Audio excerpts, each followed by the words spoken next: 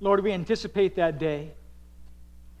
The day where faith will become sight, where we will see our Savior face to face. And as the Apostle John says in chapter 2, he says, "Behold, what manner of love the Father has given to us, that we should be called children of God." And then he goes on to describe that when we see you, we will become like you, because we will see you as you are. We anticipate that day. We look forward to that day. And in the moment, in this day, Lord, we pray that you would continue that work that you started on the day that you brought us into relationship with you. We think of the promise that Paul talks about in Philippians 1:6, where he who began a good work in us will be faithful to complete it until the day of Christ Jesus. So you are seeking to fashion Christ in us now. It won't be realized until we see you face to face, but in this day, and in the days between the here and the then, God, do that work, accomplish that work for us, for your glory, for your renown, for the maximizing of gospel testimony, for the vivid picture of Jesus in our world. Wherever we are, may people see Christ. Go before us this morning as we look into the Word.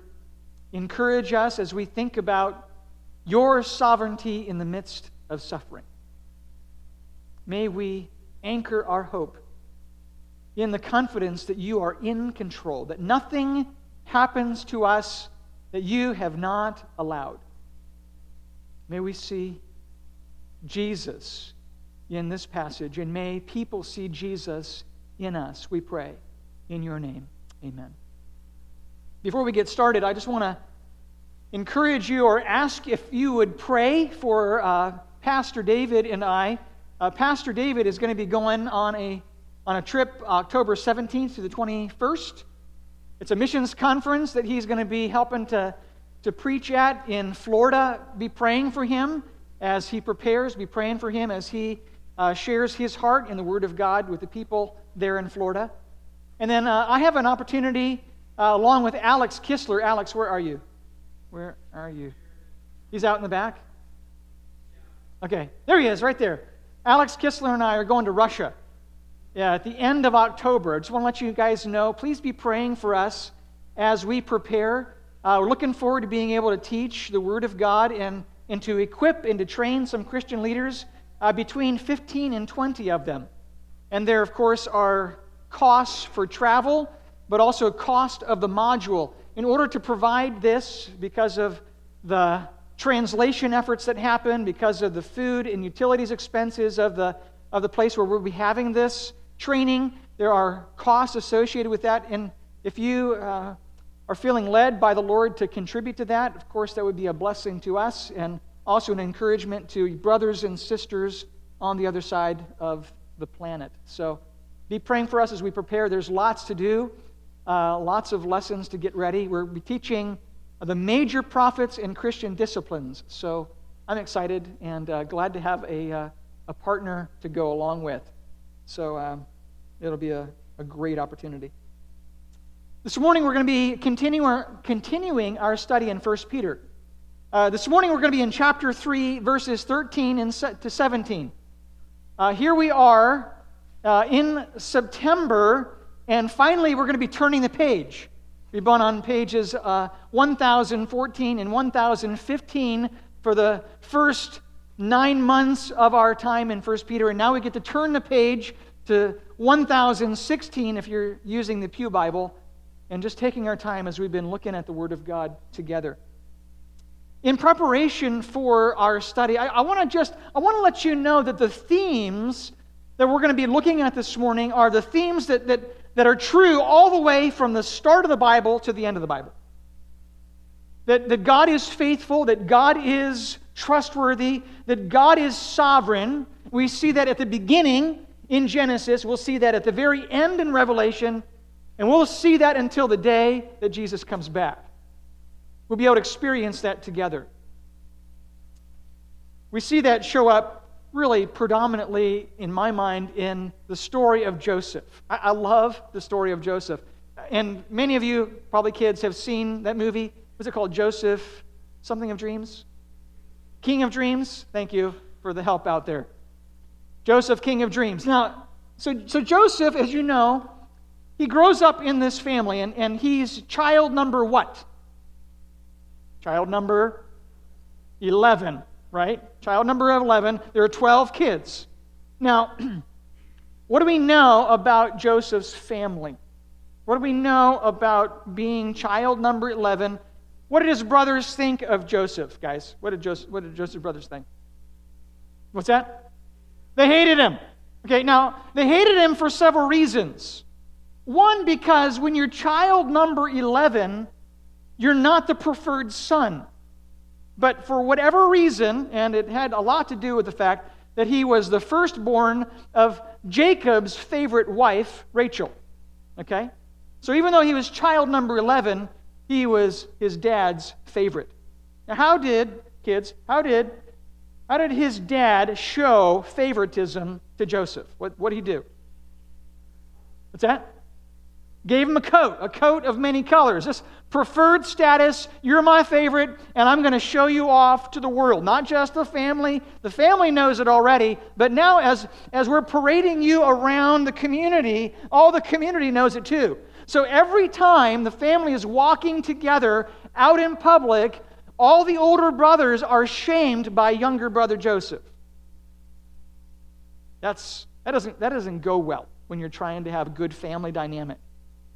Now, what added insult to injury was not only was he a favorite and preferred son of his father Joseph, but he seemed to get some extra perks and favoritism from God too. How did God show favoritism to Joseph? Dreams.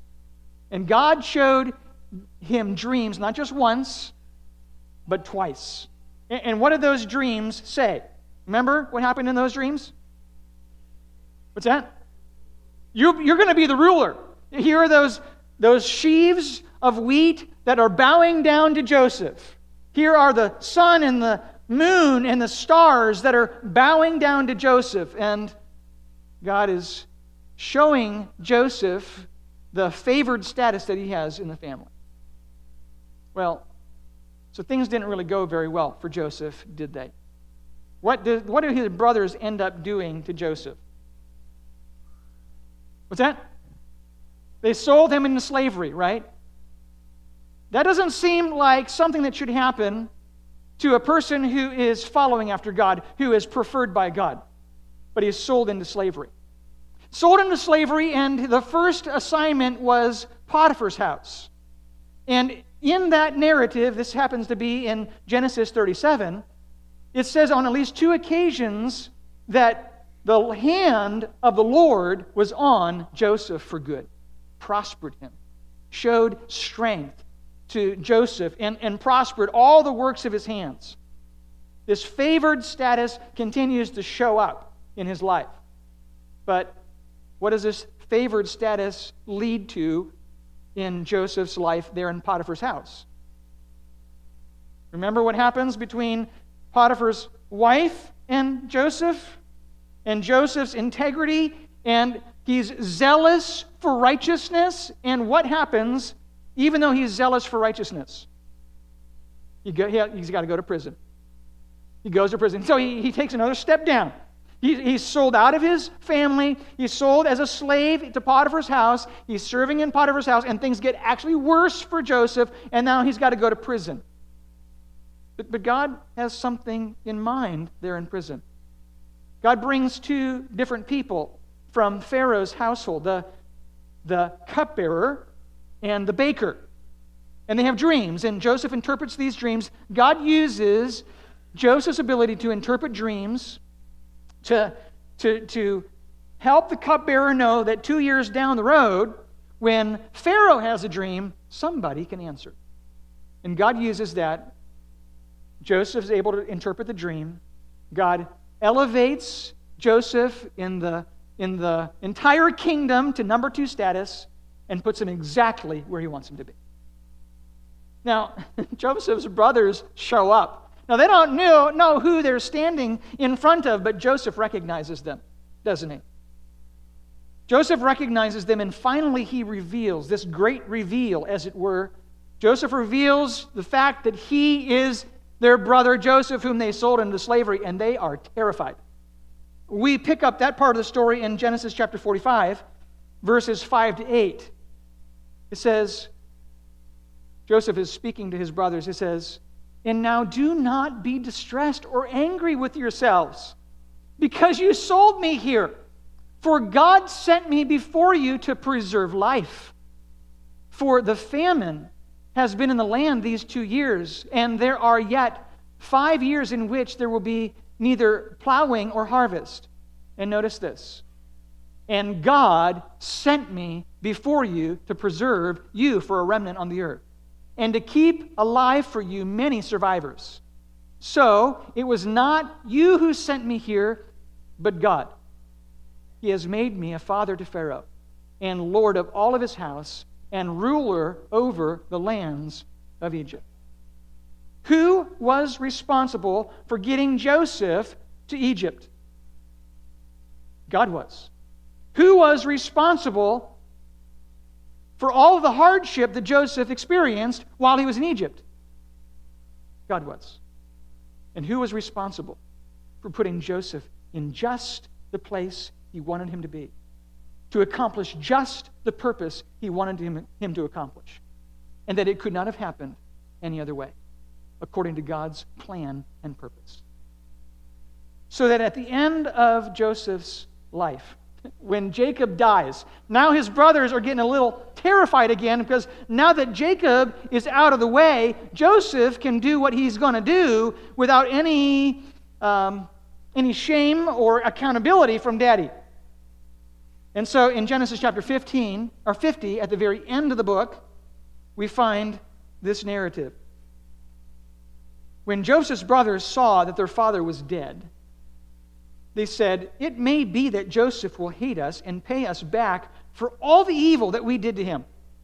So they send a representative, they ask for forgiveness, they plead for their life, plead for mercy. Joseph hears their pleas for mercy. He weeps and says this in response: "As for you, you meant evil against me, but God meant it for good, to bring it about that many people should be kept alive as they are today." God is sovereign over your suffering. That's the message. We could go home right now, because the theme, the anthem of this message, the anthem of this text, is the anthem from the beginning of creation to the end of eternity, in that God is sovereign. And as long as we are here on this earth, He is sovereign over your suffering. And I don't want to diminish the pain that many of you have experienced and are currently experiencing. I don't want to seek to erase any of the heartache, any of the difficulties that you're going through. I don't want to say that it doesn't matter. I don't want to say that God doesn't care. I want you to recognize that there is a God of compassion who cares about your weaknesses.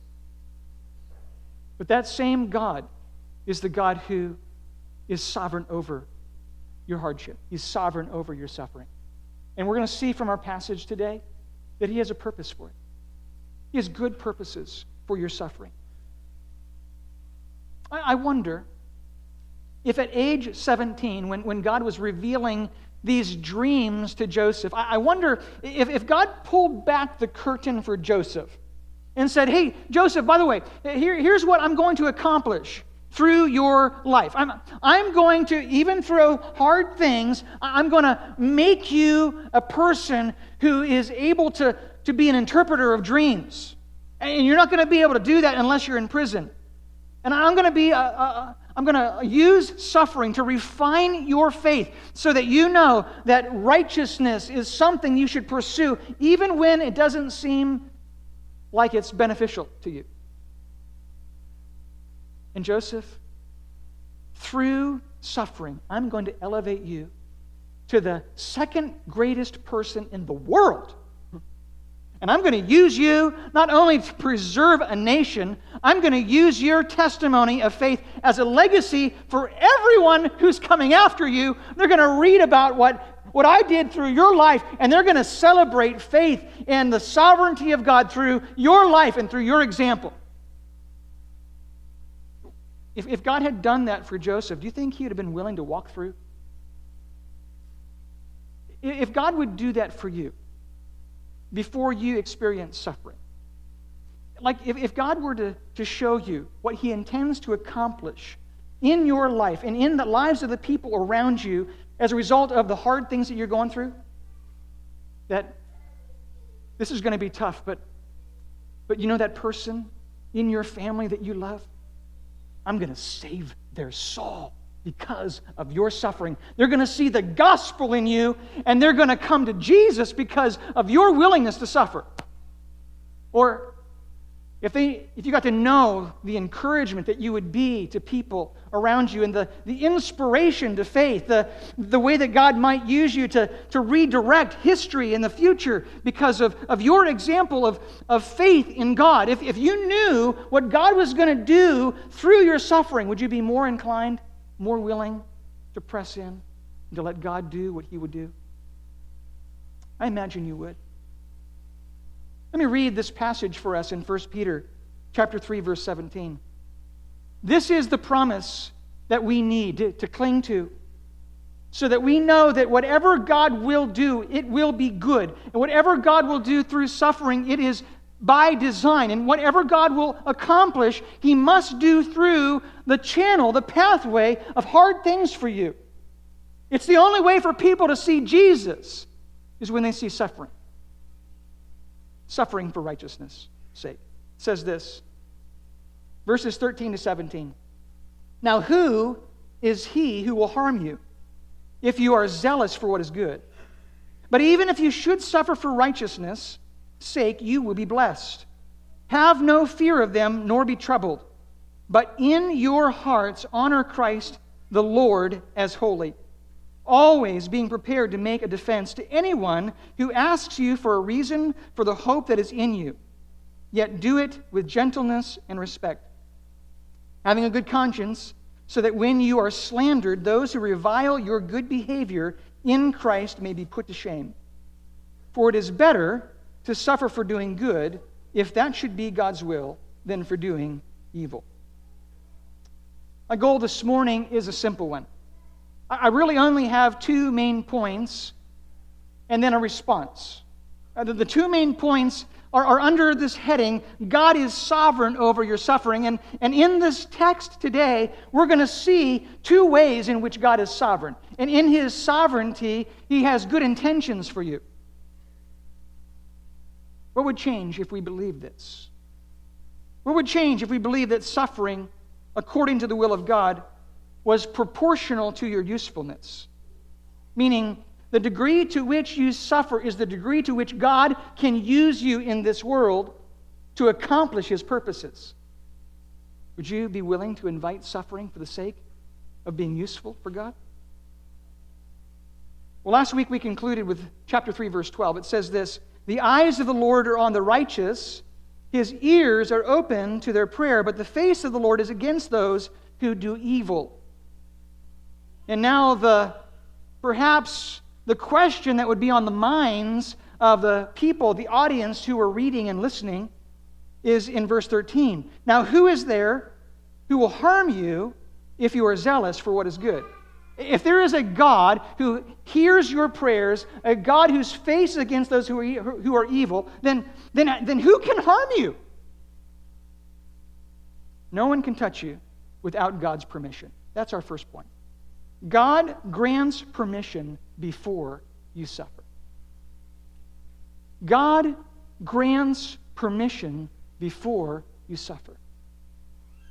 Who is there who will harm you if you are zealous for what is good? This word harm is the word for evil, the word to injure, the word for hurt or mistreatment. Basically, it's any kind of evil that can come against you, whether it's physical or emotional, financial, your reputation, you fill in the blank. Any evil that can come against you is what's in mind here. Peter wants you to know you are protected against every harm unless God gives permission. You are protected against every harm unless God gives permission. Now, that goes for the little things, like when someone steals your spot you want to park at the grocery store. I mean, that's real suffering, right? Or someone takes that last roll of toilet paper. I mean, there's real suffering that takes place there. Those are the little things. But there are some big hurts that are represented in this room today. There are hurts of those who have lost loved ones recently. There are hurts of broken relationships. There are hurts of those who are struggling to make ends meet financially. There are the hurts of those in this room who have gotten some really dire news in terms of diagnosis, health issues that you are walking through. I want you to recognize, and Peter wants you to know from this passage, whatever the hurt, whatever the suffering, whatever the trial that you're going through, you cannot experience trial unless God says yes. Unless God says, I permit this to happen. Imagine the one who created the world is standing in the gap. He's standing between you and wickedness. And nothing can get to you through him unless he permits it to get through. And he only does it in a way that is measured. He only does it in a way when he realizes that it is necessary. We saw that at the beginning of our time together in 1 Peter, where Peter says in chapter 1, I think it's verse 7 or 6, in this you rejoice, though now for a little while, if necessary, you are grieved by various trials. You will only experience suffering if God deems it necessary. So God must grant permission. And no harm can touch you. No harm can touch you unless God grants permission. And no harm can touch you if, this next phrase in verse 13, you are zealous for what is good. Who is there who will harm you if you are zealous for what is good? Now, let's be honest. There is some suffering that is self-induced, right? There is some suffering that comes as a result of bad decisions, with bad relationships, that come as a result of being a part of rebellion or sin in your life, and so there are consequences that come. This is not what Peter is talking about. God does permit that kind of suffering too, but that is something that he does for a different reason. He does that to correct you and to sanctify you and to help you be more like him. But this kind of suffering is to showcase Jesus, to spotlight Christ. So if you're zealous for what is good and suffer, God may permit suffering to happen for the sake of showing Christ through your life. Peter has said already in chapter 2, verse 20, he says, what credit is it if when you sin and are beaten for it, you endure? But if you do good and suffer for it and endure, this is a gracious thing in the sight of God. And we said, when you do good and suffer, this is grace. Because this is when the grace of God, the presence of God, the power of God comes through the Spirit to you to strengthen you, to help carry you through whatever hard things you're experiencing, and to point and to spotlight Jesus through your life. This word zealous is the word zealot or enthusiast or someone who's an adherent.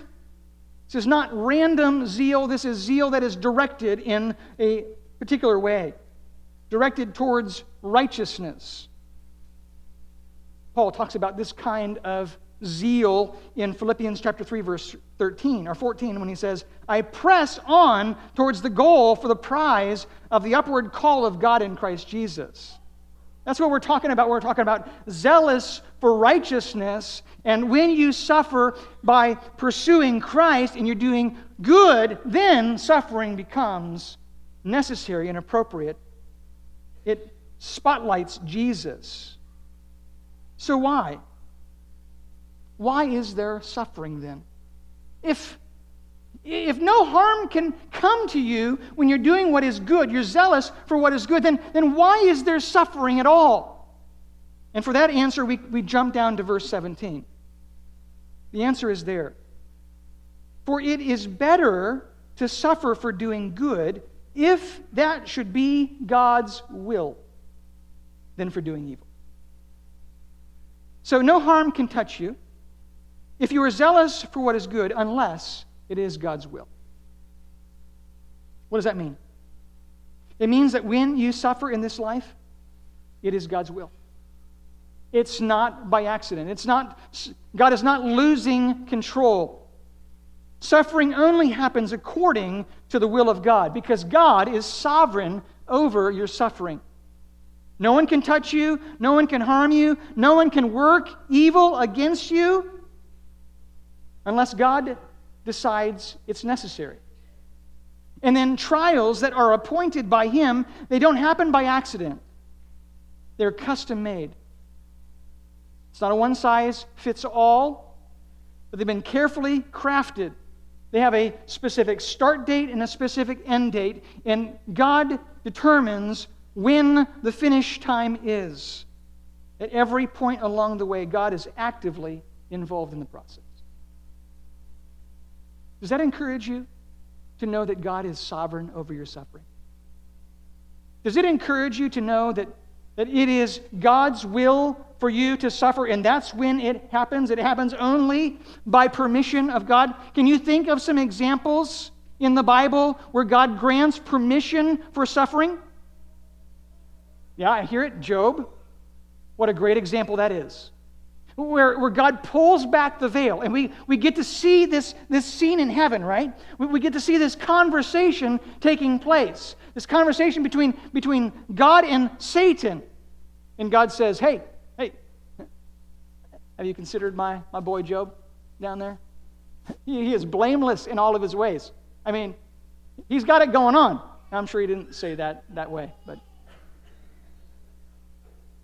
God identifies a man who is zealous for righteousness. And Satan's response, remember what that was? Well, of course, things are going really well for him. You take that stuff away, then he's going to have a different response. You take away all of his good stuff, then maybe we'll see how he really feels about you. And so God says, okay, you have my permission to do this, except with one exception. You may not touch his life. So Satan takes away his finances, he takes away his crops, he takes away his livestock and his camels, and I forget what all the other things that happened to Job. And finally, Satan takes away his family, his sons and daughters. Devastating. In Job's response, the Lord gives, and the Lord takes away. Blessed be the name of the Lord. So Satan's like, okay, wait. I tell you what, one more thing, God. How about you let me touch his body? I won't take away his life. Okay, that's fine. You got my permission. So Satan gives him boils, right? And he is in torment. Suffering only happens by the permission of God. We find a confirmation of that in Ephesians chapter 1, verse 11. It says, in him we have obtained an inheritance, having been predestined according to the purpose of him who works just a few things according to the counsel of his will. Or most things according to the counsel of his will. No, all things. Every single thing without exception, according to the purpose of his will. Your suffering is under the sovereign hand of God. He permits it. He wills it. And, as we're going to see next, he has a purpose for it. He has a purpose for your suffering. It's not just suffering for suffering's sake. He has a divine purpose for your suffering. Notice we see that in verse 15 and 16. It says, "In your hearts, honor Christ the Lord as holy, always being prepared to make a defense to anyone who asks you for a reason of the hope that is in you, yet do it with gentleness and respect." That there are two purposes here. One we see in verse 15, and one we're going to get to actually, I guess there are three purposes. We'll get to them as we go, okay? The first is honor Christ as holy. And I'm just going to call that worship. To lead you to greater worship. God desires your worship. He wants you to enjoy Him to the full. And you can only do that when other distractions, other satisfactions, other delights are taken out of the way, and all you're left with is God. And God will do that in the right time, in the right way. But that is God's goal, to make Himself enough for you in every way, to lead you to greater worship. So your life is a living expression of what we find in Romans chapter 12, verse 1, where Paul says, I beg you, I beseech you, therefore, brothers, by the mercies of God, present your bodies a living sacrifice, holy and acceptable to God, which is your reasonable act of worship. God's purpose for you as a believer is to worship Him. This word, the New King James says, sanctify the Lord God in your hearts. This is the same word that Jesus uses in the Lord's Prayer, where He says, Our Father, which art in heaven, hallowed be your name. That's the word. The word is to hallow, to set apart, to revere as being holy, to recognize and to worship in a way that draws attention to the character of God. That is the goal that God has for every person who loves Jesus in this room, is to wake up every morning and to spend every waking moment of the day hallowing Christ, sanctifying Christ, setting Christ apart in your hearts, making Him the Lord of your life.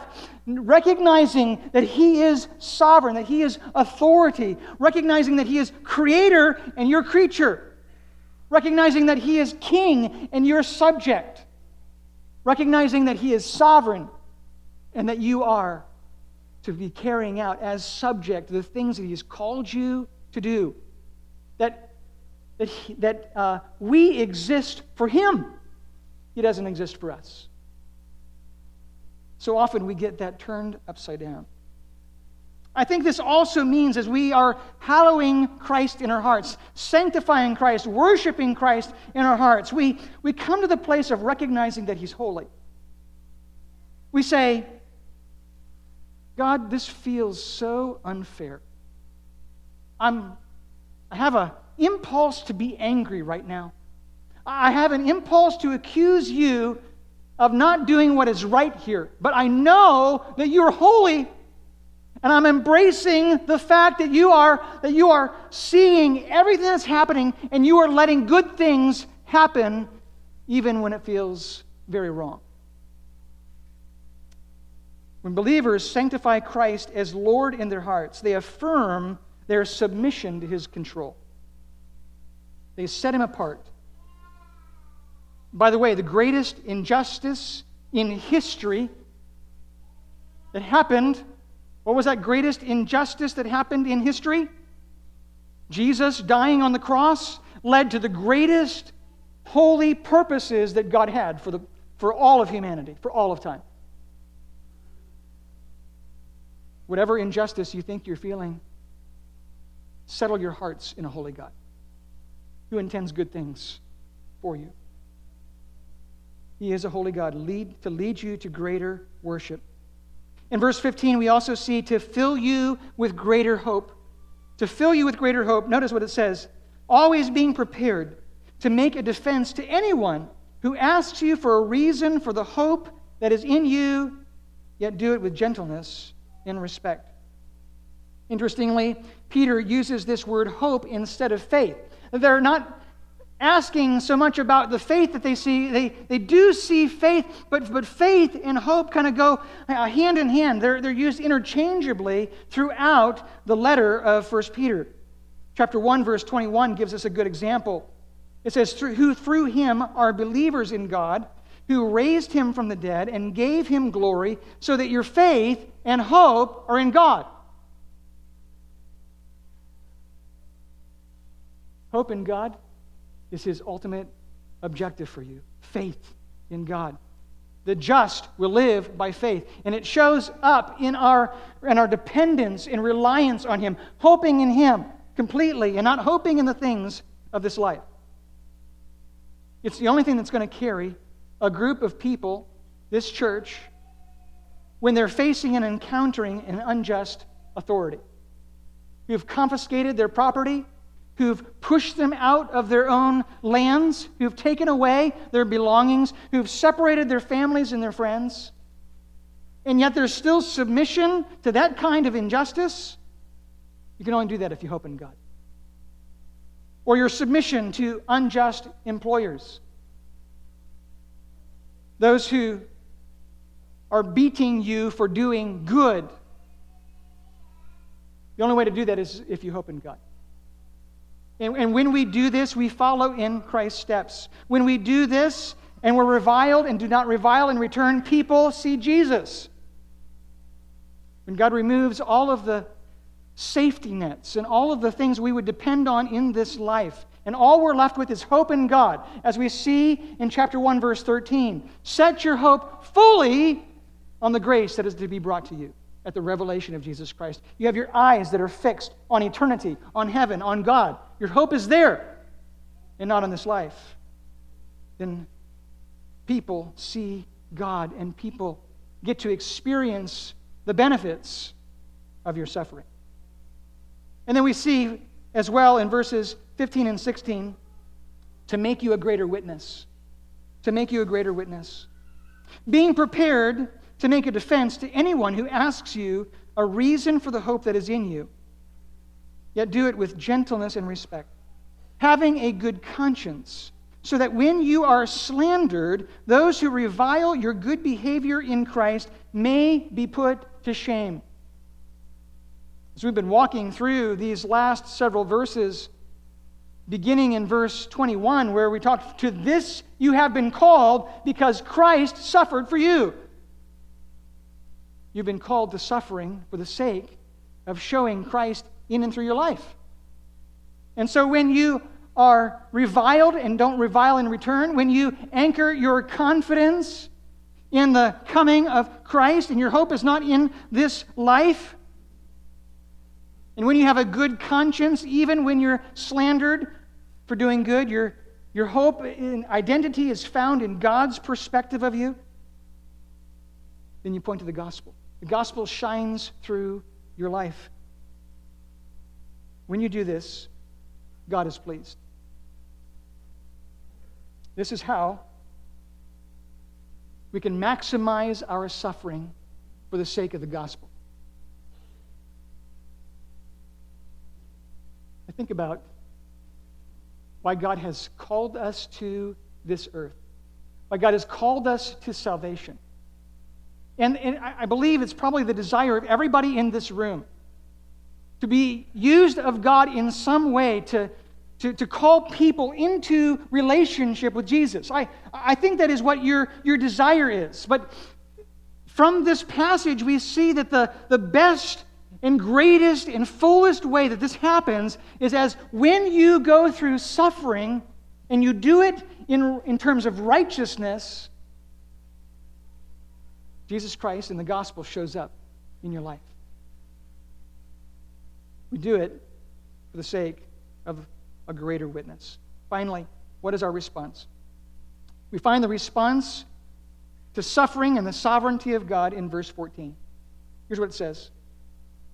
But even if you should suffer for righteousness' sake, you will be blessed. Have no fear of them or be troubled. I think Peter is trying to help us understand that we need to recognize the privilege of our suffering. Did you hear that? Recognize the privilege of your suffering? How can it be a privilege?